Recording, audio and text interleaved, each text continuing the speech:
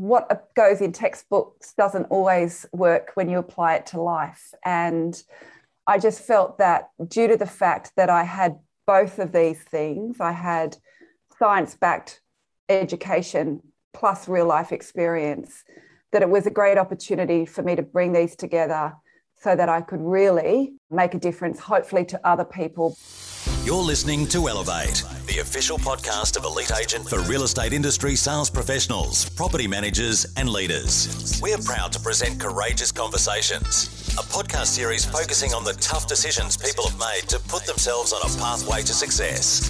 This episode is brought to you by Connect Now, who makes the business of moving easier for both you and your clients. For more information, visit connectnow.com.au. Please welcome your host, Leanne Pilkington. Hey everyone, Leanne Pilkington here for the latest edition of Courageous Conversations, and I am so excited to welcome Heidi Dening to the podcast. Hey Heidi, how are you? I'm great, Leanne. How are you today? Yeah, I'm really good. Thanks so much for taking the time. I know how much you've got on at the moment, so I really appreciate it. Pleasure. So some of you REI members might recognise Heidi as the wonderful speaker that we had on resilience webinar just recently. But Heidi and I have known each other for, we can't remember actually, 2017, 2018. We were both randomly learning to samba dance with our friend Louise, our mutual friend Louise, who's the marketing manager at REI. And we ended up, believe it or not, dancing at Mardi Gras, didn't we, Heidi? We did. We were in fishnets and feathers, and I would never have thought that that would be something I'd do in my life. But there we were, Leanne, together doing that. We were. But what I didn't know at the time was you were recovering from quite a significant trauma and chose to learn how to samba as a way through it, which I would love to understand. Why did you choose samba dancing? That's a good question. I was trying to put a bit more joy into my life because I had gone through, I'd survived a violent crime. I had been leading a team overseas. I had a not-for-profit over in Vanuatu. We did girls empowerment programs and literacy programs for 13 years. And I was leading a team over there where we got caught up in some cultural conflict that had nothing to do with us. But the people who had very strong messages to give to others thought that they would get their message across if they harmed us because of the impact we were making in that community. And so on our second night of this particular volunteer mission, we were all asleep, and I woke to a loud noise, which I later found out to be the first petrol bomb that had been thrown at my bedroom. So, I kind of woke up with this noise, and, when you're coming out of sleep and you don't know what's real or not, and I could just see smoke in my room. I still wasn't sure if it was real, but then I could smell it, of course, jumped up, and there was just ferocious flames outside my window. And I saw a group of men running away with these big sticks of fire that they had gone around and been lit up the whole place. I ran out of the building and started just bashing on everyone's doors to get up, get out. How many people were in the house at the time? We're all in like separate rooms. It was kind of a, little thatched roofed bungalows, which is not great, with fire, of course, and some other areas, other kind of room type things. So there was 21 of us, 21 of the team. Just sprinting around, dodging, like there was just these big balls of fire coming off the roof. Firstly, in shock, like, I mean, this country has been voted the happiest people on earth time and time again. I mean, we've been reading stories to children by day and drinking cocktails out of coconuts at night. Like, how on earth are we in the middle of this nightmare? Absolute nightmare. And anyway, got everyone out, thankfully, so that no one was majorly harmed. There were a number of injuries, including my own, but we spent a pretty scary night huddled together on the kind of hill across from where we were staying, watching the whole thing burn down pretty much, because they had put, they'd petrol bombed our vehicles so we couldn't get away. You're on a remote tropical island. There's no 000 to call. Yeah. So you didn't really know whether they were coming back to harm you, I guess. They did come back to try and harm us. Thankfully, some of the people in the village had obviously woken to what was going on, and they protected us from them. I was able to contact a friend of mine in Port Vila who got onto the Australian Embassy. So all night they were really amazing, keeping in check and trying to get the local police to come and protect us. But what we later found out was that the local police had in fact incited these men to do what they did. So they were not helpful at all. And then the Australian Embassy sent in 2 small planes the next day to evacuate us because of the situation. But it was a very, very traumatic night, and very traumatic, for lots of reasons. I mean, there were physical injuries. I broke a bone in my foot from running around trying to get everyone out. Because I had been the first one to have the petrol bomb in my room, they weren't sure how long I was actually breathing in the there was a car bombed outside my room as well, and so I had lung damage from that. But it's interesting, Leanne, like people post-event, for weeks, months, it took me a good 18 months to get over it, really, because of all the betrayals and loss.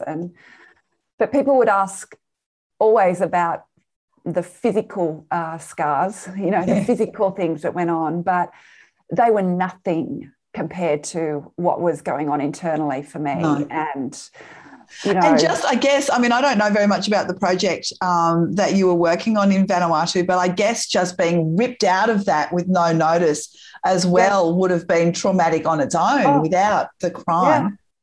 Yeah. Oh, absolutely. I mean, this was something that was probably one of the most important things in my life, doing what I was doing over there. Like, we built a library for the community. Literacy levels were really low, so we were trying to give children opportunities that they would never get through literacy. I'd never been able to have children, and people ask you daily if you've got children. And at the time, people still say to me, "Oh, it's not too late." It's like, no, it really, truly is. It really is. Yeah, more than a decade. Yeah, that's right. I'm with you on that. Yeah. But I would always, it can always be tricky, because people either make their own judgment that you've either been a career woman, so you're so harsh that you don't want to prioritise children over your career. Shallow.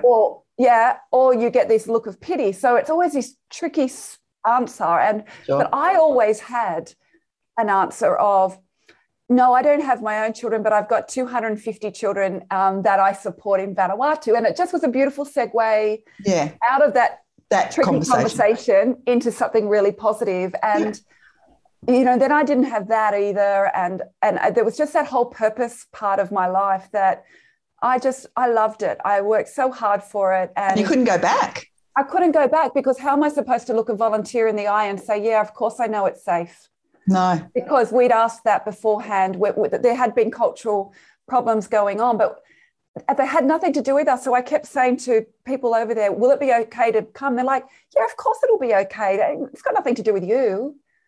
So learning to samba was all about finding joy. Talk me through how you processed and got to that stage. Yeah, I suffered terribly with PTSD and crippling insomnia, complete, stress, emotional burnout, all of that, sadness, grief, loss, betrayal. And it got to a point where I needed to turn the feelings of rage that I still had, because the people who actually threw the petrol bombs have never been convicted. And that's always a really hard thing. And, I had a lot of rage for a long time about that. And it got so bad, in fact, that I had internalized my rage to a point where I'd started feeling quite ill internally, a lot of nausea, a lot of pain. I couldn't even go for walks. The pain was so bad. did every test under the sun. Everything came back. You're fine. You're healthy. They finally went in to have some, just have a look surgery-wise, and found that I had stage 4 endometriosis, which is the worst stage on five of my organs. My appendix was so rotted they had to remove it at the time, and I was just like, that is it. I have to turn this story of rage into a story of resilience. And what have I learned from that? And what do I need to do that I can teach what I've learned to others about how to get through challenging times? Hopefully not petrol bombs at you. No. But the metaphoric petrol bomb, right? Correct. Yeah, absolutely. And the only way I'm going to be able to do that is if I get myself out of this, dark hole that I'm in. And what do I need to do?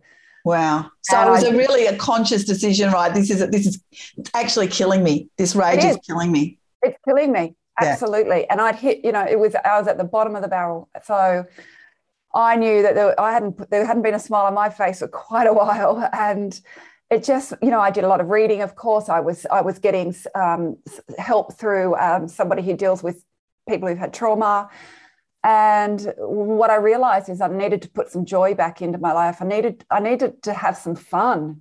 I needed some fun. Like, what's fun for me? And I've always loved to dance. I've always loved to dance. I'm a daggy dancer. Doesn't matter to me. I just love to move, put on the music, crank it up, get my groove on. Yeah. And I know you do that. I certainly do. Wednesday night. It's Wednesday night, Heidi. It's dance party night at my house. Oh, my gosh. I love it so much. Do you ever put your fishnets and feathers on Wednesday night, party night, Leanne? Never occurred to me, but now that you've mentioned it, maybe I just will. I'll pull them out. I will pull them out. Oh, that's frightening. Yeah. When I was looking at that photo of us when we were chatting before, I was like, oh, there's been a few COVID kilos since that outfit. Yeah, I'll have to find the photo and share it for everybody so that, I think we can embarrass Louise as well, right? We definitely can, since she convinced us to do it. And so did it help? Did the samba dance? Oh my God. You looked like you were having fun. I know I was having fun. I had so much fun. And so there was a few things in that, right? There was connection. I got to connect weekly as we practiced, in our weekly class. Yeah. So that's so important when you're feeling really bad, that you connect with people. Yeah. And that coming together as a group, and especially, with you, we'd never done samba. We were had no idea what we were doing. It took me about 8 months to get that basic step. It's so bloody hard. I know. What a stupid dance to try and learn.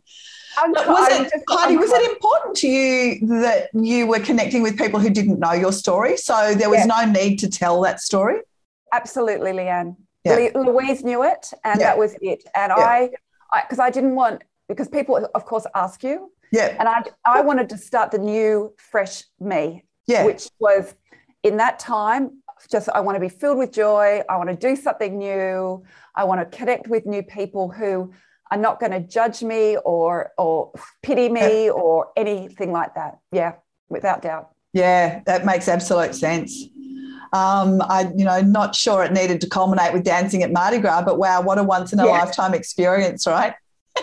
Oh gosh, it truly was. I still just go, oh my God, I did that. That's just the best. Oh, I can still remember the feeling of dancing down Oxford Street. And it was so funny because Louise and some of the other experienced dancers were kind of going down the edge of the crowd and playing up to them. And I was in the middle. It's staying as far away from people as I possibly could. Oh, it's so funny. Well, and then because of the outfits being where they were, I don't know if you remember, they said, don't have anything to drink beforehand because if you have to wee, you'll be in big trouble. But I went into that pub we were waiting on and I had a shot of vodka because I was so nervous. I'm shaking in my stilettos here. It's a crazy, crazy thing to do. Anyway. Yeah, it really is. Yeah. And so you're now an international speaker. You were awarded International Speaker of the Year just recently, which is phenomenal. And I can see why after being part of your session. How did you kind of get from there to here? Well, I had no plan. I've got to tell you, I had. That's good. That makes me feel better. Yeah. So that incident happened in 2015. That was in the August of 2015. And in the March of that year, only 5 months before, I'd sold my business that I'd had for 17 years prior. Okay. The plan had been to just take a break for a year, so there was no plan. And but anyway, as you know, when you've had a business and you're a bit of an entrepreneur and you're quite creative, which I am, things start to bubble away, and I kept thinking about what I wanted to do next. And I think, you know, when I just felt like I had a really important message to share, I suppose. And coming from an education and health background, I already had the science backed of the kind of research around stress and burnout and resilience and challenging times and how to get yourself out of it. I knew the science, but of course, what goes in textbooks doesn't always work when you apply it to life. And I just felt that due to the fact that I had both of these things, I had science-backed education plus real life experience, that it was a great opportunity for me to bring these together so that I could really make a difference, hopefully to other people, by sharing the way the formulas that I had used on my, you know, trial and error of what has worked. And, you know, it's really interesting that what I created, you know, going back last year when, as a speaker in the speaking industry, where there's just, you know, 90% of my bookings were for whole of 2020, I lost in 3 days. Cancelled, gone. You know, hitting not rock bottom like after that, not after the petrol bombs, but, you know, it's pretty low. It's pretty wobbly. And yeah, it's like, I guess you had the opportunity to put into action all the things you've been talking about, right? Correct. I had to practice what I preach again, which, you know, I kind of do, but on a really big scale of as I felt myself spiraling down again. All right, I know what to do. I don't want to get to rock bottom. I do not want to try to dig myself out of there again, because that is bloody hard. So start putting the things in place now to make sure that doesn't happen. And you call that your resilience bucket? My resilience bucket formula, yeah. Okay, yeah. So what did you, when you sort of felt yourself spiraling, 90% of your income and your purpose had been sort of torn away from you again, what did you do? What is your resilience bucket formula? Yeah, there's 5 parts to it, and some parts work better at different times than others. So I say this generally to your listeners, that not everything might resonate, but if just one thing does, it can be really, really helpful. I always like to say, you know, one little micro change can have such a big impact on our lives. So the first one was to be still. You know, the goal is for 10 minutes a day, which is only 0.7% of our day, by the way. And I know where we're all scrambling right now with, you know, full inboxes, long to-do lists, voicemail messages that from 3 days ago we still haven't returned. Yeah. I know within the real estate industry especially, like, you're just overwhelmed with the amount of work that is going on, and people are really struggling. But if you can just carve out 10 minutes to not sit on the top of a mountain and cross your legs and say, no, you don't need to do that. You can sit and pat the dog, you know, just sit and pat the dog. Stand at the window with your cup of tea and just look out at a tree. You know, you just have a bit of a break, because we know that our brain is a muscle, and when we overwork it, just like any muscle in our body, it can't perform as well. And when we are exhausted and tired, like everyone is right now, we need to have those little mini breaks, micro breaks, as I call them. The next one is the joy part again. You know, I say that we want to be happy about something every day, of course, but we need to actually put in scheduled joy. And this is where, when I learned Samba, Leanne, this particular part came from. I was scheduling in joy every week for 1 hour when we met in the hall to learn how to do Samba. And if I hadn't scheduled it into my calendar, it would not have happened. Not a chance. So we must schedule in joy. What is that right now for everybody? You know, what is it that brings a smile to your face and where can you put it into your calendar? Put it in. Yep. It's your joy hour. Yeah.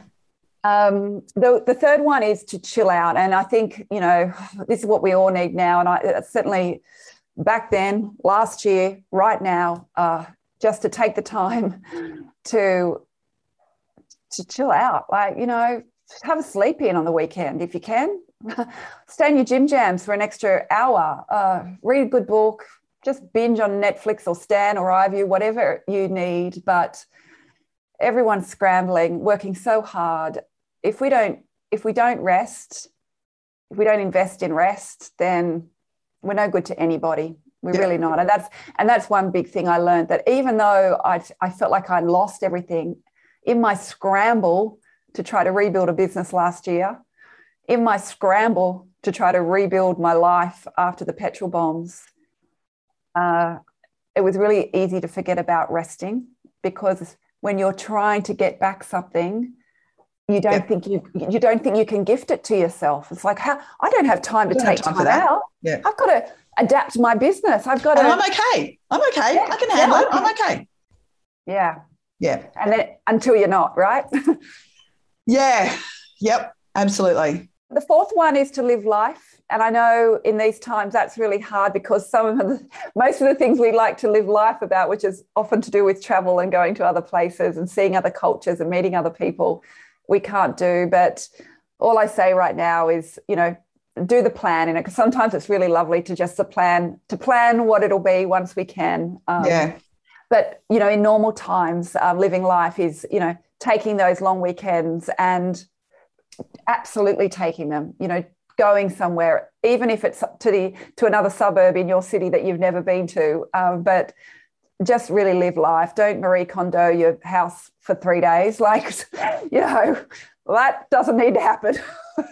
Too much of my stuff sparks joy anyway, so I can't throw it out. So it doesn't work for me. Exactly. But the final part, and then, I've already spoken about why learning Samba was so important, is the whole connection piece. Yeah.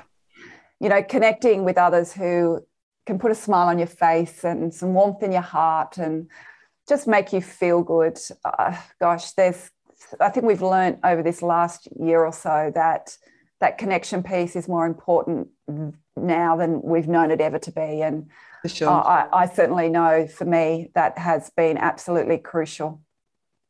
Yeah, I'm trying to because I connect with people all day, every day, right? I'm always on Zoom or on the phone, but I have been making a concerted effort to connect with people who I wouldn't normally call, who I know must be struggling. So, my hairdresser and my where I buy my clothes and those people whose businesses have been decimated, right? Yeah, yeah. Oh, good on you, Leanne. That's amazing. Yeah. It's so important, because they're forgotten. They're forgotten. Yeah, they really are, until we try and get an appointment. Yeah, well, that's what you're really doing, aren't you? That you're the top of the list for the hairdresser. Absolutely. Yeah, I know. Good my point. hair has never been so long. Good point. Well, look at that. That's disgusting. Oh, it's crazy, right? That's the joy of being a brunette, let me tell you. I just buy a packet at the supermarket. Although I tend to buy a different packet every time, so I never know what colour my hair's going to end up. Well, I keep saying, everyone can have all the toilet paper they want, but I'm hoarding dry shampoo at the moment, and that's exact. I'm getting every time I go to the supermarket, I buy another bottle just in case. Just in case. It's longer than I expect. Oh, that's hilarious. So talk to me about what your business is like now. You're obviously, COVID hit last year and then it's hit again. So, but a lot of people have transitioned to this kind of conversation, right? A Zoom kind of conversation. How's that going? Yeah, it's actually going really well. In fact, again, last year went down, then it was amazing. And then, of course, so many events booked again, because everyone was going to events. Everyone was desperate to get in a room for conferences again. Massively, yeah. But of course, that all went, and I decided that I was going to do one last pirouette. I decided I wasn't going to use that other P word. I'm going to do a pirouette. Oh, I like that. That's better. Yes. That's way better than that other P word. It is way better. And so what I did was I collated everything that I knew. That I'd been doing a lot of, kind of virtual things over the last year. What was it that was really resonating with people? What is it that's right for this business environment right now that people need. And I've collated it into a program called a Resilience Recharge Program. And it's either 3 or 5 bite-sized sessions of 30 minutes that I do with leaders and their teams, either on a weekly or fortnightly, or monthly if they want, but fortnightly is really great. It's better, yeah.